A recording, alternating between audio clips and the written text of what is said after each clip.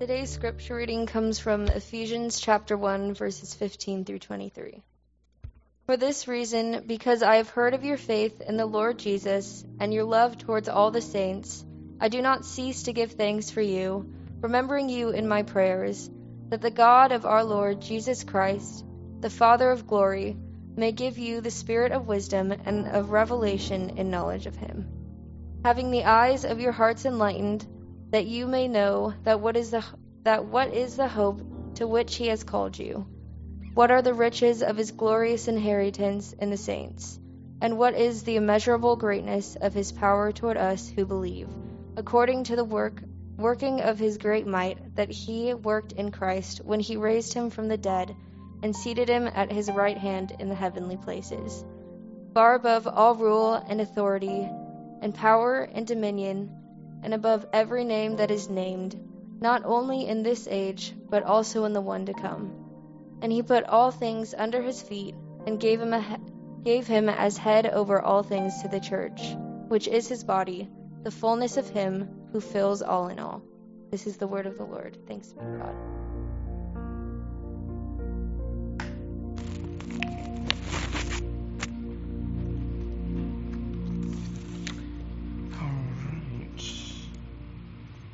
Okay, hold on one second, guys. I'm so sorry about this. It's so good to be with you guys tonight. My name is Matt Trexler. I'm the RUF campus minister. I think it's been a few years since I've been to the Way, maybe a good 3 or 4, but I don't remember. Maybe less. But it is so good to be back. I'm so glad to be asked. And this is one of my all-time favorite passages. Ephesians is probably my favorite book. So what I was praying tonight and what I am praying now is that we will see Jesus in this. This microphone, right, helps people to hear my voice, but it does not help us to hear the Lord's voice, and that's what we need to do. That's who we need to hear, and so let's pray before we begin. Heavenly Father, thank you that you are so good to us. This year and a half or more has felt so trying and so difficult. It feels like our churches are afraid, our patience is wearing thin. Maybe we are discouraged or fearful, Lord. Maybe we're just not in a good place, or maybe we are. I don't know, but Father, wherever we are, we bring these things before you, and I ask, Lord, that you will speak to us tonight, and that you will show us the one person we all need to see, which is Jesus, your Son. Father, I pray to stand behind the cross. I pray that I may disappear, and that it is Christ that we see and worship tonight. Please show us your Son, Jesus. In his name I pray. Amen. One of my favorite movies as a kid, maybe still love it, is The Lion King. I don't know if you've seen this, right? It's about this lion cub named Simba, right, who his father is killed, Mufasa, by his evil uncle Scar, and he flees out into the wilderness, out into exile, where he meets this meerkat and warthog named Timon and Pumbaa, who kind of teach him this life philosophy, Hakuna Matata. It means no worries, y'all, for the rest of your days. And until finally, they're just having fun, chilling out, maxing, relaxing, all cool, doing their thing, until Simba's friend comes up and says, "We need you back, Simba, because you're the king." And Timon and Pumbaa are like, "What? You're a king? You didn't tell us you were a king?" And Simba's like, guys, I'm the same guy. I'm the same person. And Timon says, "Yeah, you're the same person, but with power." All right? You have power. We all want to be close to someone with power, right? The world opens up to us. We live in Los Angeles, right? We know that it is not what you know, it is who you know. We want to know people with power because it can get our foot into the door, right? I work with college students. College students are very worried and anxious about their internships. And they tell me, "I worked so hard. I have these grades. I do all these things, but I don't know the right people." Because that's actually what you need to know. And we want to know people with power, and we also want to attain that power and influence ourselves. And Paul the Apostle is saying in this letter to the Ephesians, you are connected to the very person who is power. Power incarnate, power in person. And his name is Jesus. And if that is trite or confusing, or you're just kind of like, whatever. I don't know. I'm glad that you are here tonight because Paul is praying that the eyes of our heart will be enlightened, that our heart will be opened, our eyes will be opened to the glorious inheritance that belongs to us, that you and I are connected to a power. This is not the power to climb the ladder of success. This is not the power to get a new job or a new haircut or better grades or get in better shape. As important as all those things are, this power is actually the power to live the life that God has called you to live, to shine like stars in the sky as you hold firmly to the word of life. And we need that power because that power brings hope, because these last 18 months have been incredibly difficult. The news headlines seem to just sometimes be getting worse. And what we need is a power not of one day, someday, where we're going to go up into heaven and do backflips in the clouds with angels or whatever. We need a hope and a power for this world right now. And that's what this passage is saying, because 2,000 years ago, Jesus was raised from the dead in this space-time history. And that same power that raised Jesus from the dead is now at work in you and is at work in this church. But it doesn't always feel like that, does it? Maybe you're here tonight and you're cynical, or maybe you're tired, or you're discouraged, or you feel powerless. Maybe it's in your pursuit to live a good life, or to pursue holiness, or to love your family, or to make a difference in the community. You can begin to ask the question, is God really at work in me? And the answer is yes. Because Paul says that the power to bring all of this about, God has generously supplied. So what I want to do is I want to walk through this text, and I want to look at three things about the power of the ascended Christ. First, the benefits of that power. Second, the source of that power. And finally, the location of that power. The benefits, the source, and the power. First, the benefits. He says, I pray that your eyes may be enlightened, that you may know the hope to which he has called you. What are the riches of his glorious inheritance in the saints? And what is the immeasurable greatness of his power towards us who believe? Now, when he says you, he means y'all. When he says yours, he means y'alls's or whatever. You get the idea, right? He's talking to the whole church. And right before this, Paul has kind of gone from verses 3 through 14, which in the Greek is one long giant run-on sentence. And he's saying, this has been true of you, and this is true of you, and this is true of you. You've been forgiven. You've been blessed with every spiritual blessing in the heavenly places. You've been chosen before the foundations of the world. You have been adopted into his family. This is your story. And Paul is excited. I mean, he's not writing an academic paper. He is saying that the world has opened up in a new way because of the death and the resurrection of Jesus Christ. And everything is different, including me and you. And he is laying out what that means for this small church. And he's hoping that we discover it too. And he prays that they will see what is now true of them. Sometimes you can go on these YouTube rabbit holes, right, where you're just like watching all these different kind of YouTube videos. And one of my favorites is this series of videos where famous athletes dress up as old people and like prank a lot of different kinds of people. And one of them is an old famous one, Kyrie Irving, who was on the Boston Celtics, now on the Brooklyn Nets. And he dresses up as this old man named Uncle Drew, right? And he goes out onto the basketball court in this neighborhood where all these people are playing basketball, these young guys. And he just kind of asks if he can play with them.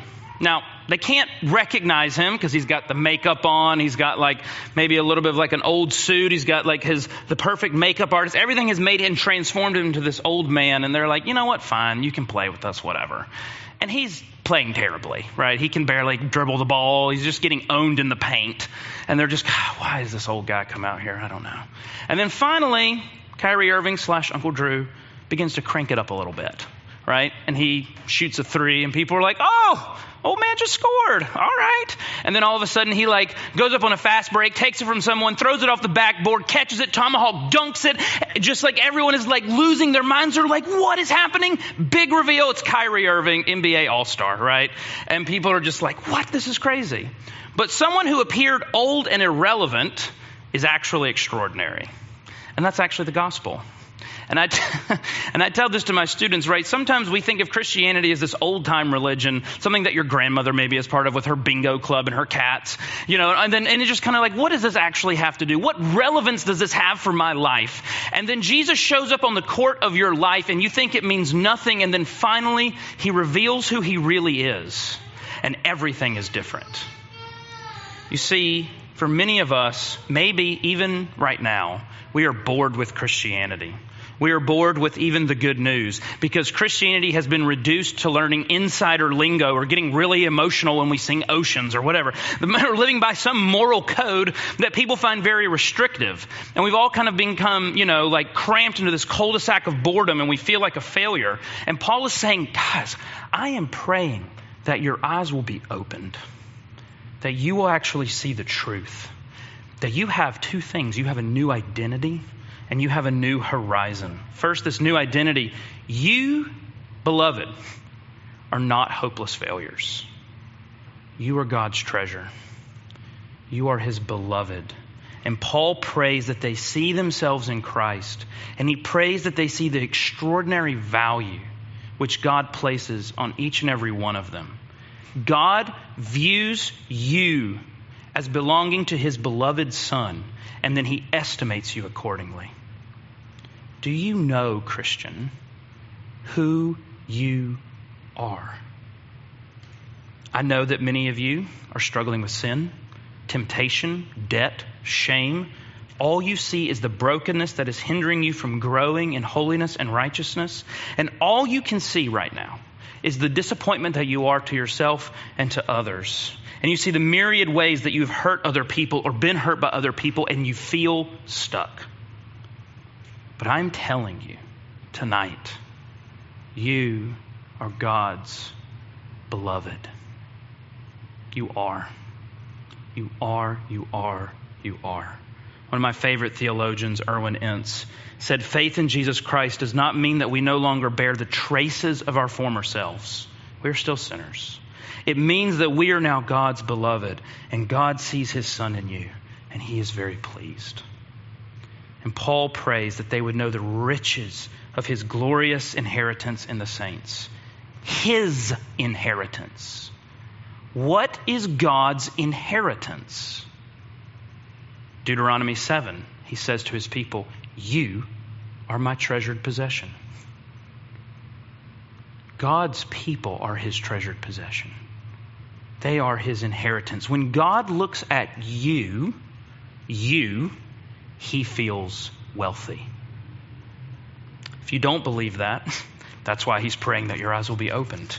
Because in the Old Testament, the high priest would enter into the temple or the tabernacle, and one day a year he would enter into the Holy of Holies, and he would wear an ephod. And on that ephod there would be 12 stones, each stone representing one of the 12 tribes of Israel.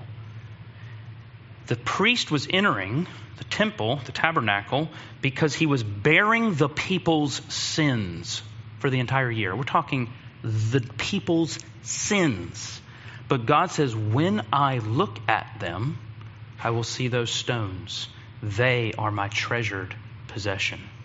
And right now, we have a high priest whose name is love, whose name is Jesus, who actually has entered into the Holy of Holies for all time and has sat down at the right hand of God. And when he comes into the presence of his Father, he does not come empty-handed.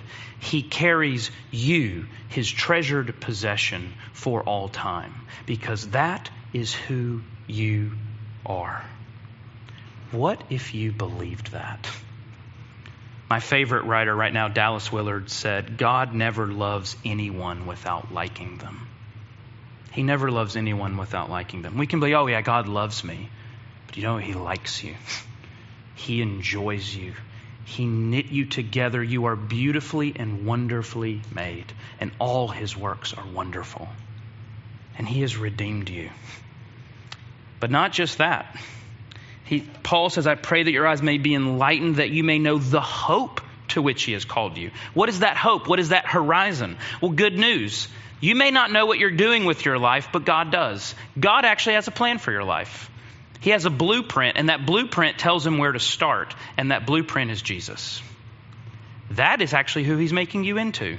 He is committed to making you like his son. This is the amazing thing about grace, is that grace comes not to the worthy. It comes not to the special. It comes not to the super religious. It comes not to the put together. It comes to the sinner, to the enemy of God. It comes to the person who is furthest from God. It comes to the person who's made a mess of their life. We're at the end of their rope, the poor in spirit. It comes to them. It graciously comes to them. But grace is so great, it doesn't just come to them. It then takes them to the very heights of heaven, and it conforms them into Jesus Christ. Grace is efficient. It's efficacious. It works. God wants to make you like his son, and he will do it. He is committed to it. That is the power to live the life that God has actually called you to live. That self-denying, self-sacrificing, truth-telling, promise-keeping, neighbor-loving, hope-filled, Jesus-believing, God-glorifying life. That power is in you. That is the horizon of your life. That is not an impossible mountain to climb, but a sure and certain hope, because God is committed to it. He who began a good work in you, he will bring it to completion. You see, grace is God setting his favor on you. You're my beloved. And then grace is him acting on that. This is what this means. That the weakest, most struggling, most sinful believer has the exact same Jesus as the strongest believer. Every believer has the Spirit of Christ, and every believer is going to be transformed, conformed into that image. It is a promise. Those are the benefits, the new identity and the new horizon. That's the longest point, so don't get too scared. But how do we know that this will happen? What is the source of this power? If we look at the benefits, what is the source? Paul prays in verse 19 that they will know what is the immeasurable greatness of his power towards us who believe, according to the working of his great might, that he worked in Christ when he raised him from the dead and seated him at his right hand in the heavenly places, far above all rule and authority and power and dominion, and above every name that is named, not only in this age, but also in the one to come. Jesus' final address to his disciples, sometimes called the Upper Room Discourse or the commencement address, right, that Jesus gives to his 12. He tells them that he is going to go away. And they're like, no, Jesus, bro, don't leave us, please, don't leave. And Jesus is like, no, it's actually good for you that I leave. It is to your benefit. It is good that I actually ascend to the right hand of God. And they don't understand this. They don't get it. But Jesus is saying, I'm going to actually pour out my Spirit. I'm going to give you another one, a helper, who's actually going to come alongside you. And we're like, okay, I get that. I've heard that. But what does that mean? How does that change my life on Thursday? Because sometimes these promises of Scripture can almost sound too good to be true. Pie in the sky. Maybe we're just telling this all just to make ourselves feel better. You know, maybe it's just something that we've all kind of created. But here's the thing. How do we know that this is going to be true? How do we know? Besides the fact that Jesus told us it would. Well, for one, people don't just get raised from the dead. That doesn't just happen. That is not something that ever really happened. It has never happened. But 2,000 years ago in this world, in the ancient Middle East, right there, a man was raised from the dead. And Paul is saying the same power that did that power is now in you to give life to the dead and to call into existence the things that do not exist. How do you know that God is going to make you like Jesus? How do you know that he's going to make this world right? Because God brought Jesus from the dead, and what God did for Jesus, he's going to do for the whole world. It is the guarantee. Jesus' resurrection was the teaser trailer of what God is about to go and do and what God is doing. And he has given us the Spirit as a down payment of the future promise that is to come. I tell this illustration to my college students. So imagine that you're a college student. I know you're not, but we'll go with it.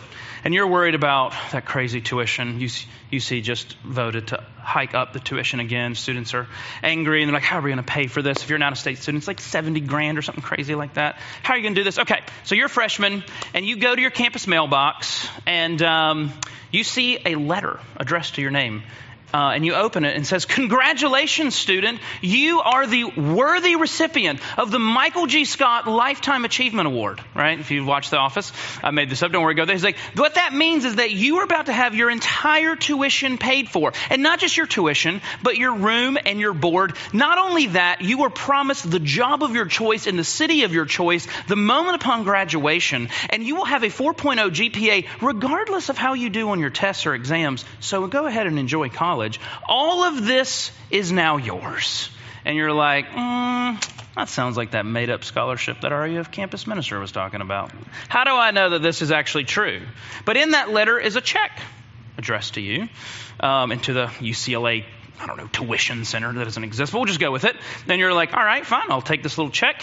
And you go to Kirchhoff Hall and you toe in there and you're like, all right, I guess I'll just see what happens. And the lady's like behind the board and she takes your check and she's like, okay, well, you're good to go for the first year. You're like, wait, there's actually money in that check? She's like, yep, all your tuition for the first year is paid for. So how do you know that all the other promises are going to come true? Well, you already have the down payment. You already have the first part. And what Paul is actually saying is, how do you know that this world is going to be made new? How do you know that you're going to be made new? How do you know that all wrongs will be made right? How do you know that justice and mercy and the glory of God will cover this world as the waters cover the sea? Because I've given you my Spirit right now, and He's in you, and He's the down payment, and it's going to happen. What God starts, God completes. Paul says, I want you to know that power. I want you to know this Spirit. Spirit that raised Jesus from the dead, that Spirit is in you. So let me ask you a question. How do you measure power? You measure power, I think, by what it's able to overcome. What is the one power, what is the one enemy, what is the one thing that no one has been able to ever defeat? Death. And yet, when Jesus was nailed to a cross, His heart really did stop beating. And they laid Him in a tomb. And 3 days later, He broke the cords of death and He came out victorious, and He ascended to the right hand of God. And you who were dead in your sin were united to Him, and you are now alive in Him. And this is the trajectory of your life. This power is what is at work in you, and it is a secure and it is a certain hope. It is the foundation of your life. Well, what are the signs that God is working? What is the evidence that Jesus is reigning? Paul's answer is actually surprising. This is the final thing. You want to know where all this is taking place? We saw the benefits. We saw the source. But where's the location? Where is this power available? Verse 22, and He put all things under His feet and gave Him His head over all things to the church, which is His body, the fullness of Him who fills all in all. What's the location of this power? The church. You're like, what? Really? The church? The church? After all the things we've been through and struggled with, where people are fighting and it's kind of sometimes awkward, I don't know. I've been in part of different churches, sometimes. Like growing up where Eula May would get up there and sing, "Do you have your ticket to heaven?" You're like, what, that church? This is the church that God's at work in? And here's the thing.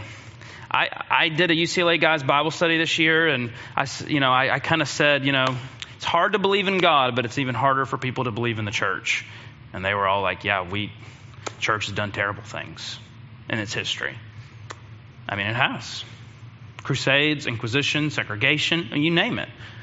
Hasn't the church been the place of so many sinful things? Yeah. And the church must do better. It must. We have so much to repent of. But the church is also the bride of Christ. That is where God's power is. It's in the church where people are getting baptized and they're moving from death to life, and the power of evil is being broken and new life is happening. And of course, the church has been the place of evil things too. It's a battleground. The church since the New Testament has always been half put together and half falling apart. I'm a big NBA fan, and so I follow their lives. And I don't know if you've heard this thing that LeBron James started, the I Promise School. in Akron, Ohio, where basically he's taken his money and his resources and he's poured it into this school where a lot of underserved, underprivileged kids are able to have textbooks and school paid for and lunches, and they are able to get access to good resources and scholarships and college applications and everything. And how do we know that that school's not going to fail? Because LeBron James is the opposite of Michael Scott, Scott Tots, right? LeBron James comes through. LeBron James has poured his resources, his money, his connections into that school, and so it won't fail. And in a greater way, you need to be the place, you need to be in the place where God has promised to pour his resources, his connections, his power, and it's the church. Jesus loves his church. And it's there that the resurrection power of Christ is unleashed. And on the last day, God is going to put his beautiful, diverse, redeemed people on display for the whole creation to see. If you are new to the way or to church, please consider being a part of this community. No church is perfect, but it is the place where God is working. And I am learning this. I always knew this, but I'm learning this, I think, the hard way this year, and that you really can't do the Christian life on your own. There's no such thing as an omnicompetent believer. We need each other. There are so many needs in the world, and you can't take all the burdens upon your individual self. You need God's people, his community, his interdependent community. You can't live the Christian life on your own. If that makes you curious, please keep coming back, because you need to be reminded of who you are, and you need that you have a future, that you are loved, that you have a community. His steadfast love is a sure and certain foundation on which to build your life. Do you want that? Consider that, my brothers and sisters, an invitation. Let's pray. Dear Heavenly Father, thank you for your goodness to us, that you love us. You have given us your Spirit. Though our circumstances feel like everything may be falling apart, you have given us your promises, a sure and certain hope, your very Holy Spirit as a down payment, that you will work through this church, you will work through these people, you will work in and through us to glorify your Son.